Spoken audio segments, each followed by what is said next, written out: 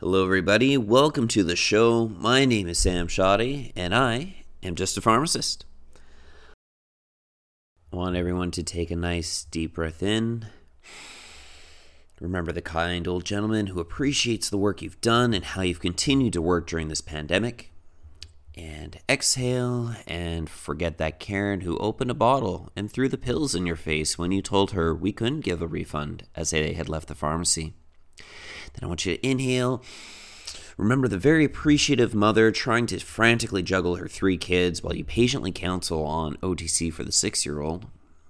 And then exhale and forget about that rude guy who doesn't believe you when you say that they have a deductible and they want to confirm with every other person that works there. And then at the end of it, they threaten to sue and transfer out anyways.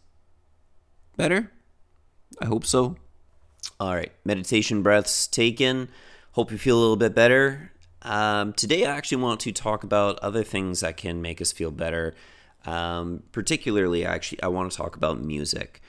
I do want to vent a little bit about pharmacy radio and what we have to sometimes listen to in our workplace, more or less forced to listen to in our workplace, whether we like it or not.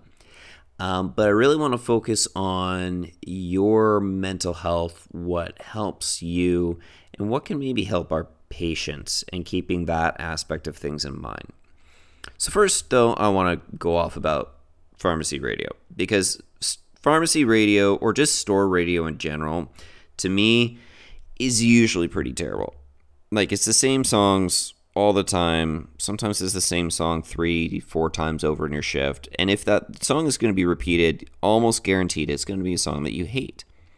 When Big Girls Don't Cry by Fergie came out, I wanted to bang my head against the wall for how many times I had to listen to it. And I really don't agree with at least the surface level messaging of that song even. But I also just don't like how it sounded, and it was terrible. Right now, I get to listen to plenty of Justin Bieber and Taylor Swift, and you know what? Power to you if you enjoy that music. I don't. I don't enjoy really actually a lot of pop, but particularly those artists are not, great, and there's certainly a number more.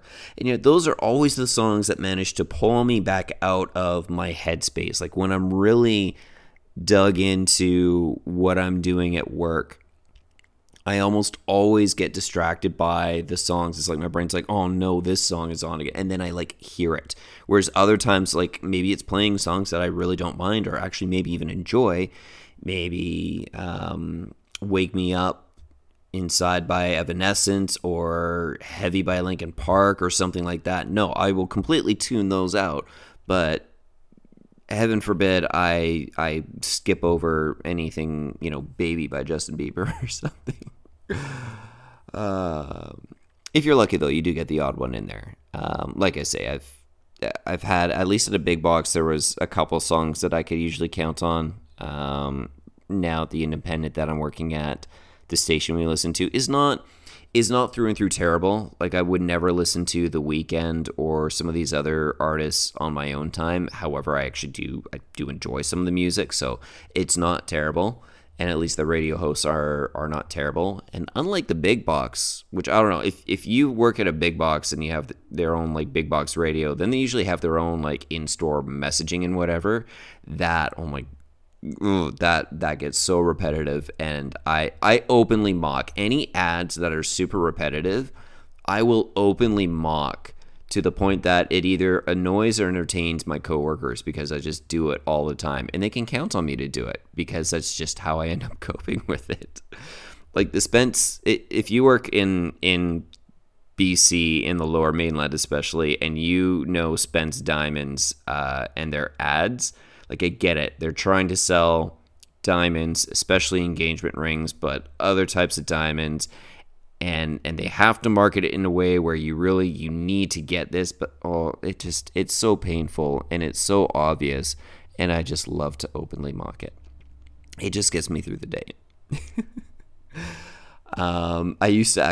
We used to work at an independent where the owner would put his own CDs on for the Christmas season, and this was especially painful. And again, power to you if you are a fan of Elvis.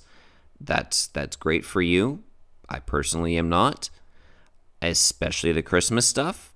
and never has a Christmas been so depressing for me. And I worked multiple Christmases there, and it didn't matter where my life was. I would leave work and I would feel so depressed.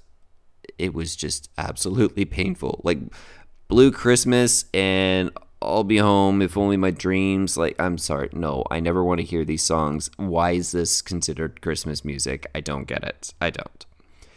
And I say all this realizing like my taste in music will never be played in my workplace unless I quit pharmacy and start working in a hot topic or something. Like, okay, so here's what my daughter calls Daddy's song. Just cue this up here.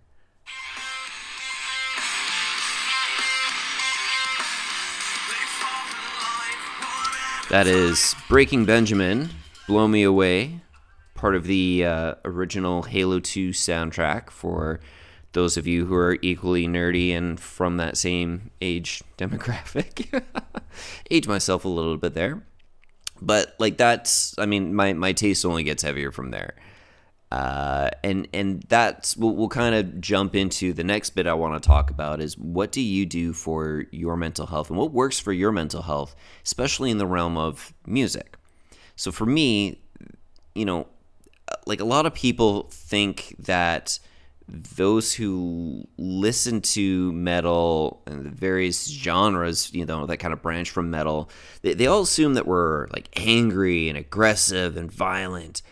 And that generally couldn't be further from the truth. In fact, I for sure am less angry in my day-to-day because I listen to metal. And actually, I probably need to listen to it a little more again because I've been listening to other things, podcasts and whatever on my drive home. I think I need to listen to some metal again and get some of that frustration from certain shifts out. So what music do you listen to that helps you after a long day? I've always found solace in metal since I first started listening to it in high school. For me, the upbeat songs like Pharrell's Happy and whatever, they feel fake and forced, especially if I'm not already in that mood. Like if I'm slap happy hyper, yeah, sure, I will belt out that song and bounce around and play with my daughter, whatever. I can get into that song in a certain mood.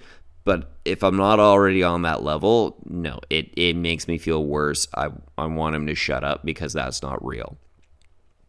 Songs about what I might be feeling, on the other hand, whether it's depression, anxiety, loneliness, I feel weak and I want to feel more powerful. Like that's what really resonates with me in those moments and ultimately makes me feel heard, makes me feel not alone, makes me feel just better overall. Some of you might be confused as to how that might work, especially if you are someone who is completely opposite, and that's totally fine. What really matters to me is that people understand that different music, as really with any art form, will affect different people, oppositely or in a different way. For some people, that's listening to country or rap, or maybe it is Happy by Pharrell. At the end of the day, you will typically listen to whatever will make you feel better, and I encourage you to do so. Okay, Sam, we get it. You like metal, so what? What's the lesson here? Where are you going with this, patient-wise?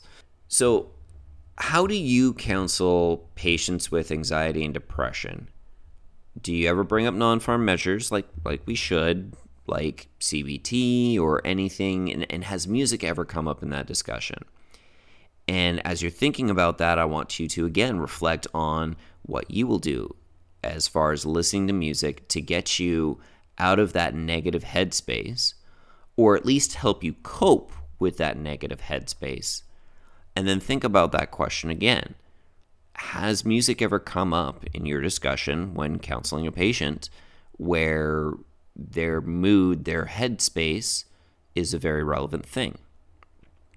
Like I say, I remember frequently hearing about parents or practitioners or friends worried about a patient because they have depression and anxiety and they listen to insert whatever angrier music style here.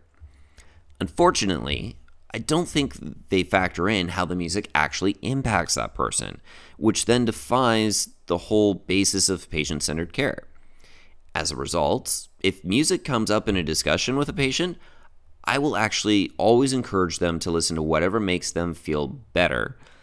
And I will even call out whether it's, hardcore rap, if it's metal, if it's whatever it is. I don't care, because it doesn't matter to me. I'm not the one who's having to listen to it. But you should not have to listen to someone telling you that you can't listen to your favorite type of music, especially if it's what actually helps you, what makes you feel better. And you should see some of the faces I get when I say this, and that's why I know that people are still being told what to listen to or what they can't listen to, is because of the faces I get when I'm like, yeah, go ahead and listen to Screamo, about depression and suicide and whatever else. Because at the end of the day, that might be what resonates with you. That might make you feel heard. Hey, I am feeling all these terrible feelings. I've gone through something that sounds like what this person's singing about. I feel like I just want to end it all. And hey, this person is too. They're not actually ending it all. And to me, it's similar to if you can get into some of that group work stuff where, you sit a whole bunch of people who are going through a similar type of thing, and it's all about making you feel like you're not alone. To me, music can do such a good job of that without having to be so person specific either. It's honestly the utility around music, even just for depression, anxiety, never mind going into all the other things. I've heard of studies looking into the therapeutics of music and how it can improve things.